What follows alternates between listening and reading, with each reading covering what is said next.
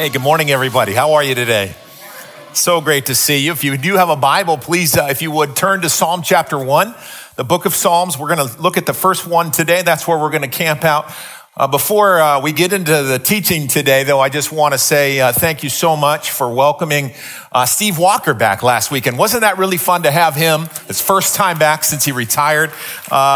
It was great seeing him here and teach, and then he stayed for a few nights to give us a crash course on Bible study methods. I know many of you were there, so a good time. Hopefully he'll come back again. And by the way, I'm cooking up another crash course for you guys.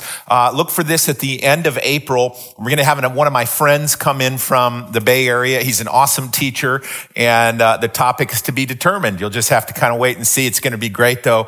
More details on that. Okay, so take out those message notes, please. You'll see that we are, in fact, beginning a brand new series. If you're new with us, we are on this journey called the Year of Biblical Literacy in our church, which is a year-long project where we are immersing ourselves in the scriptures. We're sitting and soaking and studying and conversating about the Word of God.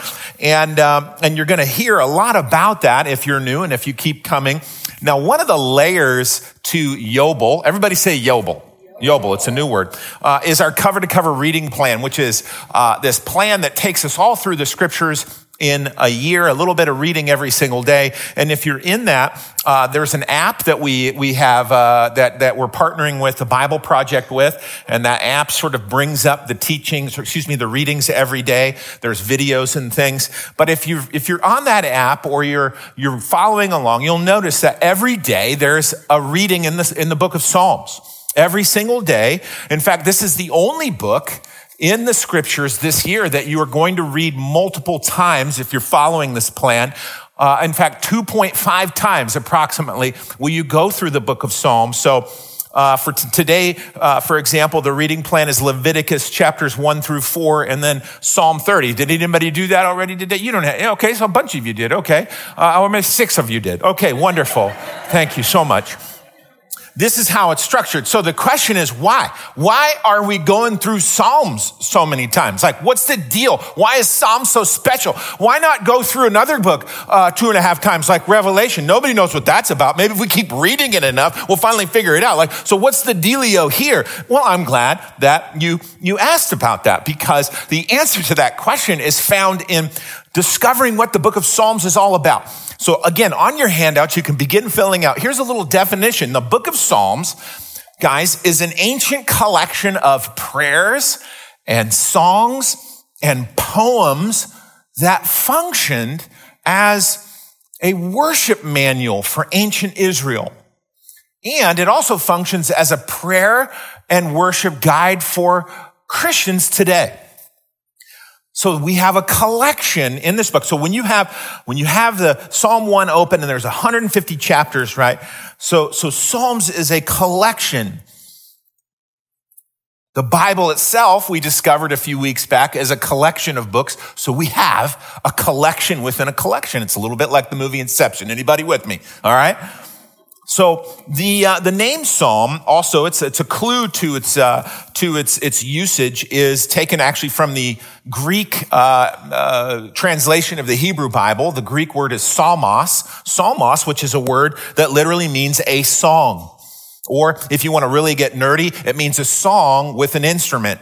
Uber nerdy, it also means a song with a stringed instrument. So think about a lyre, think about a guitar, ancient guitar type thing, or think about a fiddle, or do you call it a violin, whatever you call it. So that's what this is. It's a songbook of different songs, poems, and prayers, and many of these were put to music. Now, the book of Psalms was written not all at once. It took about 1,000 years for the various authors to write this. David wrote about 75 of these, either 73, maybe 74, maybe 75. A guy named Asaph wrote 12. Moses wrote at least one, maybe a couple.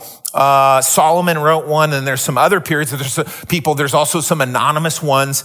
And so eventually, though, after everybody was done writing these, they were compiled and organized together as part of the Old Testament canon.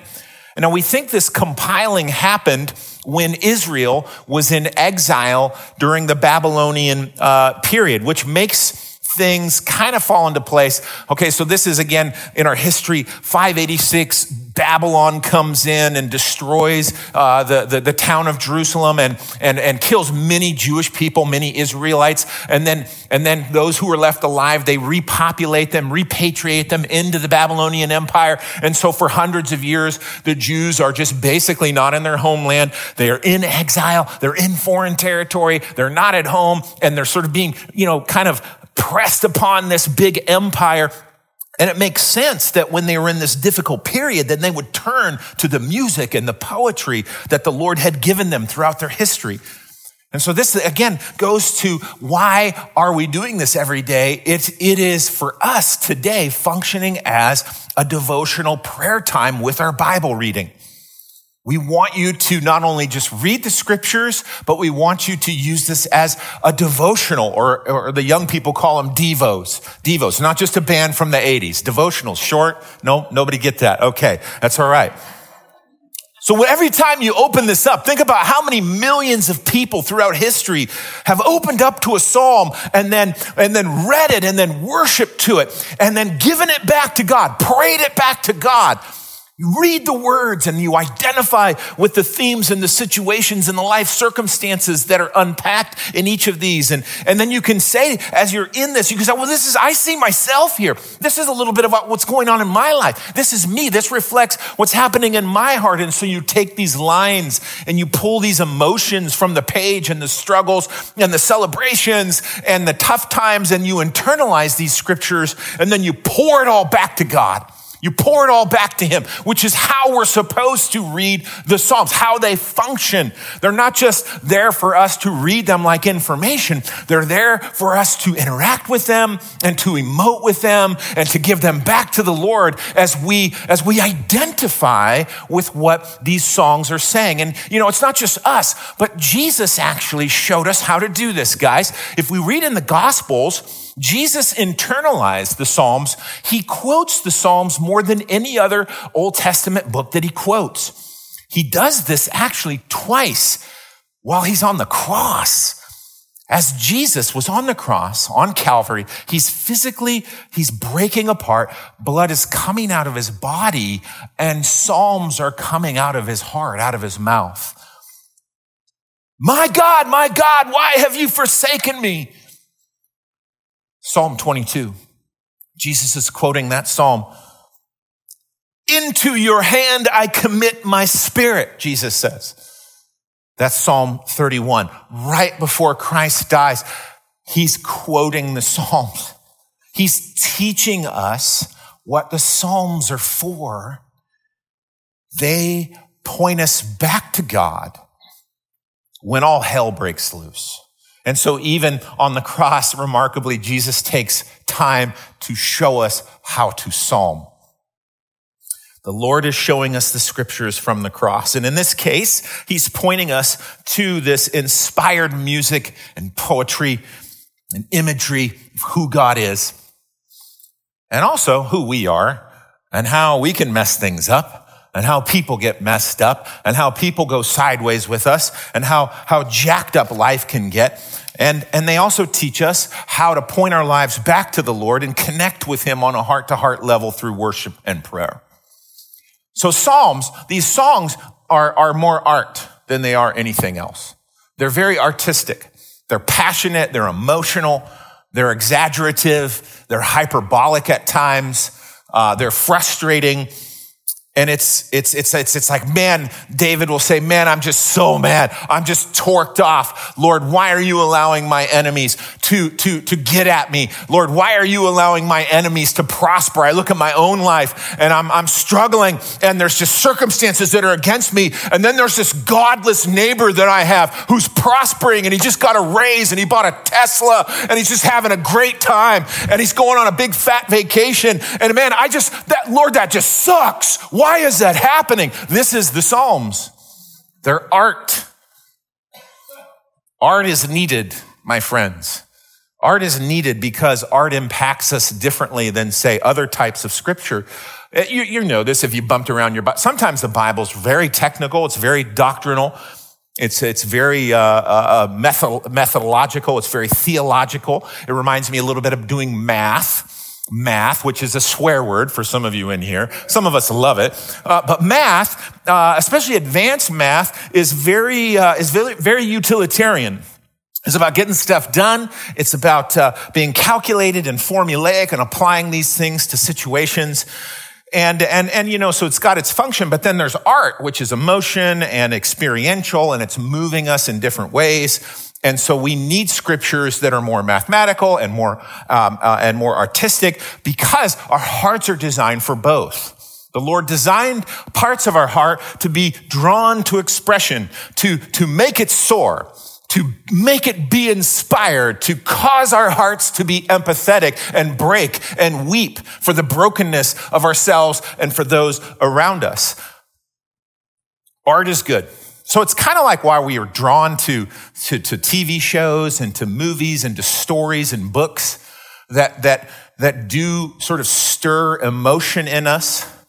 I know for me, I'm drawn to certain types of television programs. I love cop shows. I do. I love cop shows. I love cops, first of all. I love Law and Order. Not necessarily the show, but the concept of Law and Order. I've really never seen the show. Sorry, I got a little mixed up there. But when I was in my mid-30s, I found a cop show that I had never seen before while it aired in real time, but it had since ended, and it was called NYPD Blue. And this show was really powerful for me. I don't know why. I was just in this. It was about 33, 34. The kids were little, and my job was difficult. And so I started to get sort of roped into this stream. I discovered streaming, probably rue the day that happened. Can we go back in time? But anyways, and so NYPD Blue had these wonderful cops. It was about a police unit in New York. And they were detectives, and guys like Dennis Franz, the actor, was so good, and Ricky Schroeder, and Jimmy Smits was in it. So Jimmy Smits was this character. He played Bobby. He played this cop, Bobby, and he was really cool, and he wore cool suits, and he just conducted himself. He was a nice guy. He was really smart. Jimmy Smits, you may remember, he's the actor that prefigured largely in the Star Wars films, particularly Episode 3, remember? When he adopts Leia, Luke's sister, and raises her on Alderaan, and then Alderaan in Episode 4 is blown up by the Death Star. So great actor.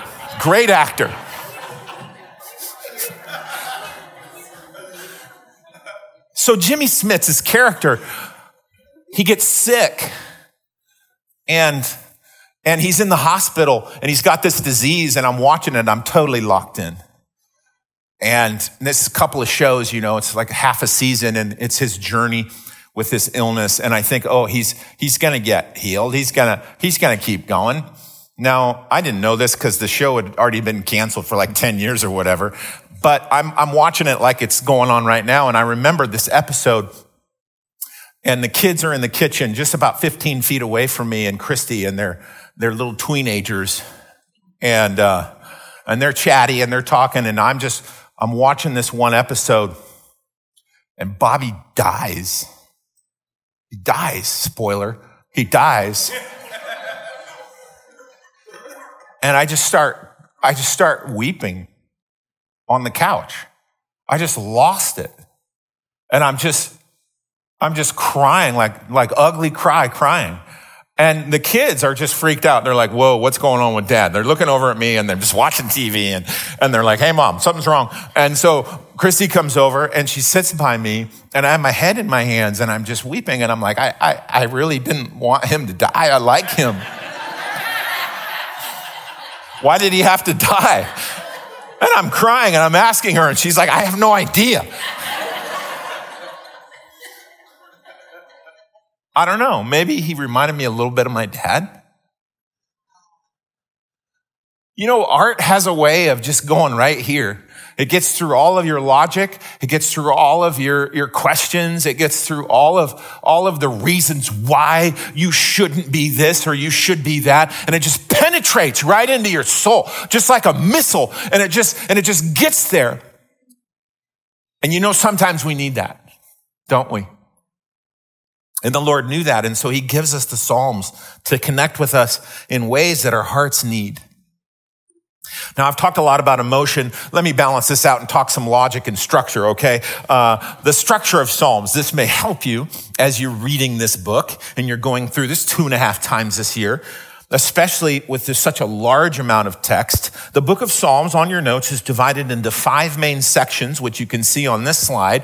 Books 1 through 41, book 1, book 2, 42 through 72, and so forth. And it's interesting because it's compiled this way. In fact, most of our modern Bibles, if you open up, the publishers have put this in. And so Psalm 1, if you're there, it should say book 1.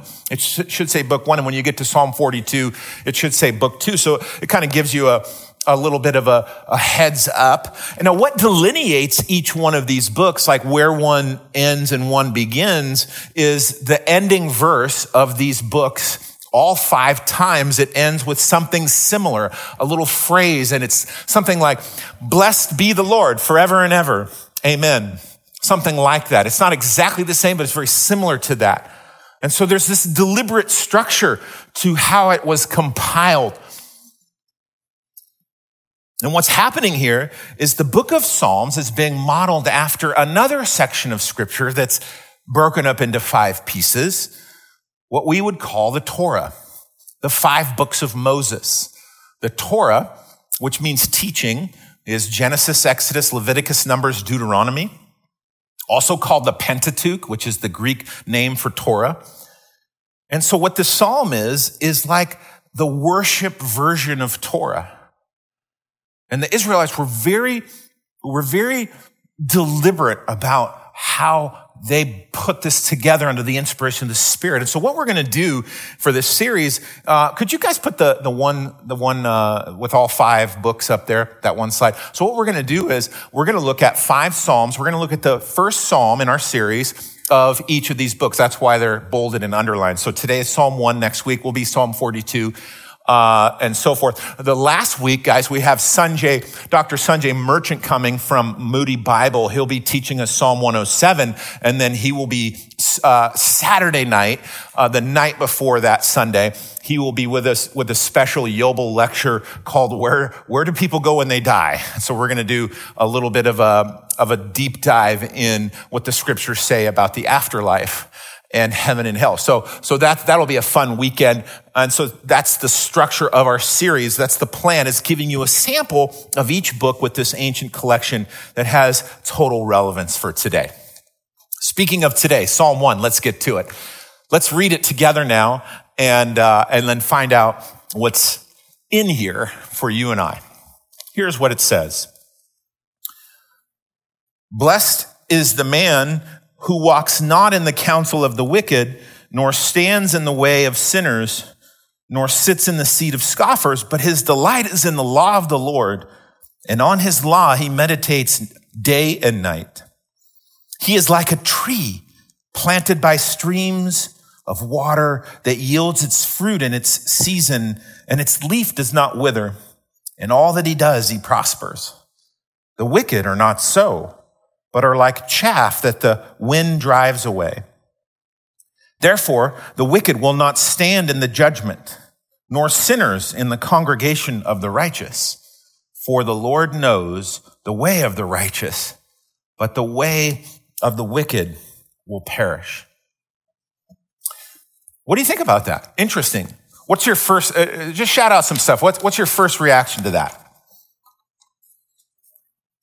A warning? Anybody else dare to participate?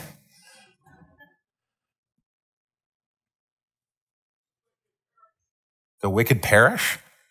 That's a definite stands out, doesn't it? Example, what happens to the righteous? Yeah, they're like a tree. They prosper. Interesting. So let's break this down a little bit. You guys are getting this, right? What's the very first word of this psalm? The very first word of the book of Psalms. What's that word? Look back. Blessed. Yeah. What a way to start out a book, right? The word blessed, or sometimes we say blessed. Blessed. Which one are you? Are you a blessed or a blessed? Which way it's the same. how you pronounce the word, I suppose. So God is saying to us right away, in the shortest amount of words possible, in this worship book, be blessed. I want you blessed. God's people are to be blessed people. God says, I want you rolling around in blessing day and night. I want blessing flowing out of your life. I want the blessing of God on your life, in your life, through your life. That's what this whole thing is about. But this is also about other things. And I think you said it back here. Look at the very last word of the psalm. What does that say? What is that word? Perish. So you have the first word is blessed and the last word is perish. So there seems to be some artistic structure to this. That's not an accident. The word perish, which is the biblical opposite of the word blessed. The word perish means simply to die and to just cease to exist. And so we see this brilliant juxtaposition here, even in this word order. What this psalm is doing, my friends, is answering a few big questions about the nature of life itself. What is this thing called life all about? The first question that the passage drives home for us, and this is now on your notes, is it answers this question: how many ways are there to live? How many ways are there for a person to go? What are the main options for a person's path that they take? Now, it does so from a big picture standpoint. It's not answering sort of, well, what job should I have and who should I marry and where should I live? Should I live in green? I don't know. Maybe you shouldn't. It's a think bigger picture than that. What kind of life do I want to live while I'm on planet Earth? How many paths are there really to take? And this psalm says the answer is 2. There are 2 ways to live. Not 5, not 500, not unlimited, but there's 2 paths in this life. Now, of course, this is very different than what our modern notions of life paths are like. I suppose we have our notions of free will, especially here in Western society. Make your own path, choose your own adventure, manifest your own destiny, or whatever the young people say. Like for every human on planet Earth, there is a unique life path. So there's actually more like not just 2, but more like 6 billion or 6.5 billion. And no 2 life paths are the same. And you can't, according to culture, define what someone's life path is for them. And so, to say 2 is very narrow-minded. And yet the scriptures appreciate some of the options and the self autonomy that we have to choose our paths. But so the scriptures aren't necessarily against all that, but also they say, actually, no, there's really 2. There's just really 2 ways to live: the way of blessing or the way of perishing. The way of blessing or the way of perishing. The first word is the first way. And the Hebrew word literally means the way of happiness. If we just transliterate this directly into the English, it just means happy or happiness. Jesus, of course, picks up on this when he teaches in the Sermon on the Mount. Blessed are the meek, for they shall inherit the earth. And those little phrases, the word blessed means just happy. Happy are the people who are meek, for they shall inherit the earth. Those sorts of things. And the second way is the last word. It just means the way of destruction, quite literally. To come to destruction and ruin. So you have 2 paths, 2 options, 2 ways to live. Again, I completely understand how harsh this sounds. But I think it's important to note that it's not just in the Old Testament that this concept comes forward. Jesus himself talks about 2 paths. In Matthew chapter 7, in his teaching, he gives these series of teachings about 2 life paths. First, he talks about the narrow gate and the wide gate. The narrow gate and the wide gate. And the narrow gate, Jesus says, is this entrance into a city of blessedness, a city of life. And that's a narrow gate, and it leads to life. And Jesus adds, there's not many people on that. There's not a whole lot of people on that narrow path, that narrow gate. And then he says, but the other way is this wide gate. It's a huge wide gate, and a lot of people are going through this, and the path towards it is very wide. And Jesus says there's a ton of people, and that's the path of destruction. Enter by the narrow gate. Here it is on the screen, Matthew 7. For the gate is wide and the way is easy that leads to destruction, and those who enter by it are many. For the gate is narrow and the way is hard that leads to life, and those who find it are few. He then speaks about fruit trees. He gives us another analogy. Guess how many types of fruit trees Jesus says there are in this teaching? Have you not been paying attention? Because you should be. Oh yeah, it's okay. 2. Thank you. Good. You're with me. So good. Love you all. There's good fruit and bad fruit. And right after that, he teaches about different types of houses people build. Guess how many types of houses people can build? Yeah, so good. Houses that withstand storms and houses that break apart in storms. And so happiness is one path, or blessedness, and then ruin is the other. So those are the 2 choices.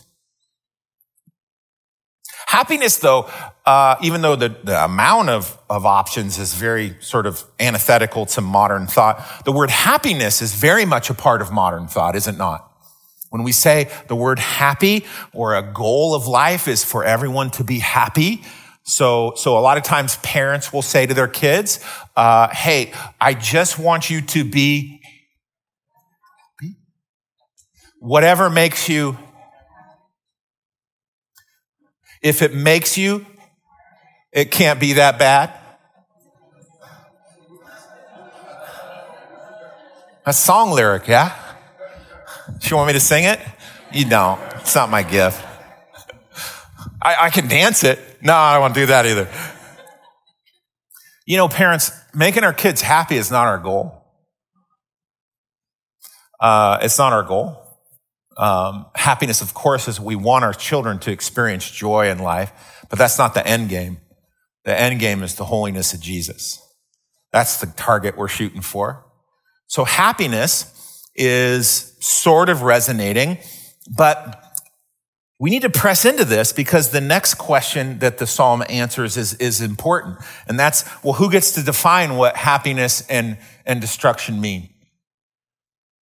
Is happiness, in other words, a morally relative subjective experience that is more emotional? It's emotionally driven, and it's therefore different for everyone based on everybody's different preferences and criteria for emotional happiness? Is that what it is? Or is it more objective and anchoring into something more permanent, something eternal? And it turns out that the passage helps us understand this more because we see that it is God who defines what happiness and destruction mean. It's God who defines what those things mean. Happiness doesn't mean, for example, according to God, that you're super wealthy and that you're famous and that you're insta-famous and you've got 300,000 followers and that you take great vacations and you have an awesome car and that, you know, you're all your relationships are great and, you know, your kids get full scholarships to, you know, wherever, Oregon State or University of Oregon, whichever one in your family is the thing to go to. In mine, it's neither, but both my kids are at University of Oregon, so whatever. I think I failed as a dad. No, that's not. So is that happiness? So according to the Bible, that's not the definition of happiness. And also according to the Bible, to be destroyed or to be, you know, living a life of ruin doesn't mean that you've gotten sick, you've run out of money, your life is difficult, you think you're going to get laid off next weekend, your relationships are strained, and you can't seem to find a place to live because there's no rental houses in Roseburg. Okay, that's not the path of ruin either in the Bible. Because in God's eyes, those things that's not how he defines them. And so we find these things defined for us both here in this psalm and throughout scriptures. Look again at verse 2. It describes the blessed person. The blessed person, it says, his delight is in the law of the Lord, and on his law he meditates night and day. So blessed living isn't how big your bank account is and what cool concerts you've got coming up. It's allowing the law of the Lord or the scriptures themselves, God's word, to pour into your life and to bring definition and to bring stability and to bring eternity into your soul. That's what happiness is. So this means then that happiness is not defined by me or you or culture. It also means if we don't let God define these things, we're going to be in trouble. Because objective truth, objective reality, which is what the scriptures give us every single day, they teach us that happiness isn't emotionally driven, biological urges. It's not culturally defined. It's not our own insecurities. When we sort of, overcome something personally, we need a much deeper happiness, the scriptures say, to what those surface things will give us. So God's word does this for us, his law, which is a phrase that just means all of scripture. When we meditate on all of scripture, we find happiness. True blessing is taught in his holy word. In the Psalms alone, the word blessing comes up 111 times. About half of those times, it refers to our happiness. Other times, it just refers to bless the Lord in all of his holiness. And other times it refers to what it takes for you and I to find biblical happiness, biblical blessed life. So let God's word define it for you. And it says, here's what it's not if you keep going into the passage. It says it's not walking in the counsel of the wicked, it's not standing in the way of sinners, and it's not sitting in the seat of mockers. So let's look at these verbs for just a second, the verbs walking, standing, and sitting. Because this is basically giving us a picture of our life. And it's giving us a metaphor for who's pouring into our life. And it's also a progression of the level of intimacy that people have in your life. So, for example, when you're walking, let's say you're walking along and you're walking along on a sidewalk or you're walking into a sports event or something. There's a lot of people around you and you don't necessarily know everyone because you're just all walking in the same direction, right? But then let's say when you're walking down this path or a sidewalk and you see a group of people standing together in a circle, that usually means those people know each other somehow. And there's a level of intimacy that is a little greater than just walking along. You're standing in a circle. And I suppose if you saw that and you went and stood in that circle and you didn't know anybody, then they would think you were weird. Because you don't know them. There's something that groups that group together, right?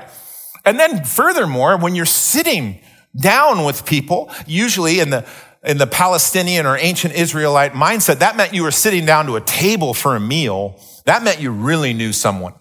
You really had a level of emotional connection that allowed you to share a meal or to sit at a table because you knew when you were invited to a meal, you were in.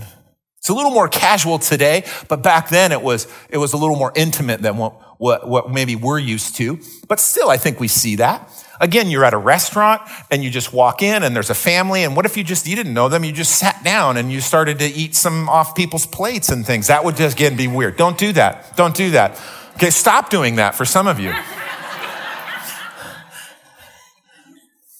The relationships progress from more casual to more intimate. And the passage then talks about inputs, which also have a progression.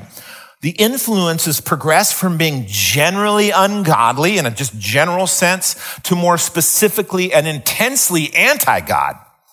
So walking in the counsel of the wicked, this first piece, again, you're walking along and you're just receiving counsel. What's counsel? Counsel is advice. Counsel is like wisdom. It can be sort of just generally accepted norms and culture. It could be information and wisdom that you take in to make decisions, both big and small in your life. And so this scripture is telling us, don't just let the culture casually drop stuff into your heart and into your mind as you walk along. You got to be careful.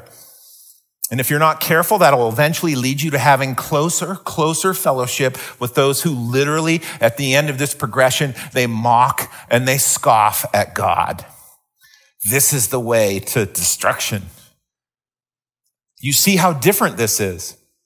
A person can be wealthy, healthy physically, emotionally feeling free, and walk through life just saying, well, this makes me happy, and this makes me happy, and this makes me emotionally secure, and this gives me satisfaction, all the while sitting around their closest friends, cheering them on, hating God, mocking God, making fun of the things of God and the beauty of God and the ways of God. All the while, they slowly slide into the wide gates of the city of destruction.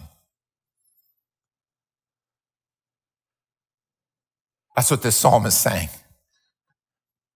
Instead, it's saying the blessed life is marked by immersing yourself in the scriptures and hanging around people who do the same and loving God and loving the whole counsel of God, not just cherry picking the parts of the Bible that you like, but letting God's word counsel you and pour into you. A person can be losing financially, suffering with sickness, emotionally feeling pain, and all the while loving God and the beautiful things of God, surrounded by friends who are prayerful and supported. And that blessed person is marching ever so closer to the city gates of blessedness and life. The definitions are almost on their end. They're just flipped around. You can't just look on the outside, Psalm 1 is saying. You can't just, look at the external. You got to look at what's going on the inside. And so guys, we have to stop letting the world and the culture define what happiness is. And it's everywhere, isn't it? It's Hollywood, and it's in the media, it's on socials, it's everywhere. This is what happiness is. And it's just the absolute antithetical way of what God's word is saying what happiness is. And it's powerful. It paints a compelling picture, but it ain't real. Psalm says a blessed person is like that tree by the river. We got some pretty cool rivers around here, don't we? Most towns only have one nice river. We got two. We got two. And then we got all kinds of creeks and, offshoots. And it's just like you could go hiking and, go up to Wolf Creek Falls and you see that beautiful stream and you see those huge trees. They've left a few of those old ones. Yeah, they're just massive. And it just reminds us that's what the blessed person is like. Prospering, leafy, bearing fruit in season, remaining. The word prosper in here, in the Hebrew, in verse 3, you know what it just means? It means to finish well. It doesn't mean to have a lot of money. It means you finished well. Trees by streams, they experience bad weather. They have to endure all kinds of storms and droughts and cold and heat and flood, but they last. They last. And Bible says, be that tree. Be that tree in Psalm 1, That's your life.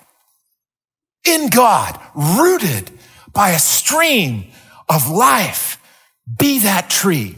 And this leads us now to the third question the passage drives home, which is simply, well, which way am I taking? It's informing us of these two paths, but implicit in this psalm is a decision, a question. Which way shall I go? What kind of life do I want to live? And right from the beginning, Psalm 1 presents an apologetic for living the blessed life as defined by God. You know what Psalm 1 says? It says, dude, choose blessing. Choose God. Choose his path, his way, his love, his grace, his ways, his methods, his morals, his ethics, his boundaries. Choose God's fences in your life. And also choose God's freedom in your life. You can't improve upon what the limitless, the smartest being who's ever lived. I'm 48 years old. God's like 48 billion years old. Do you think he knows a little bit more about life than me? He does. You can't improve on what the limitless, eternal God has already thought of. And so Psalm 1, the answer says, choose the blessed way. Choose the blessed way. Friends, which way are you choosing? Which way are you living? What path are you on?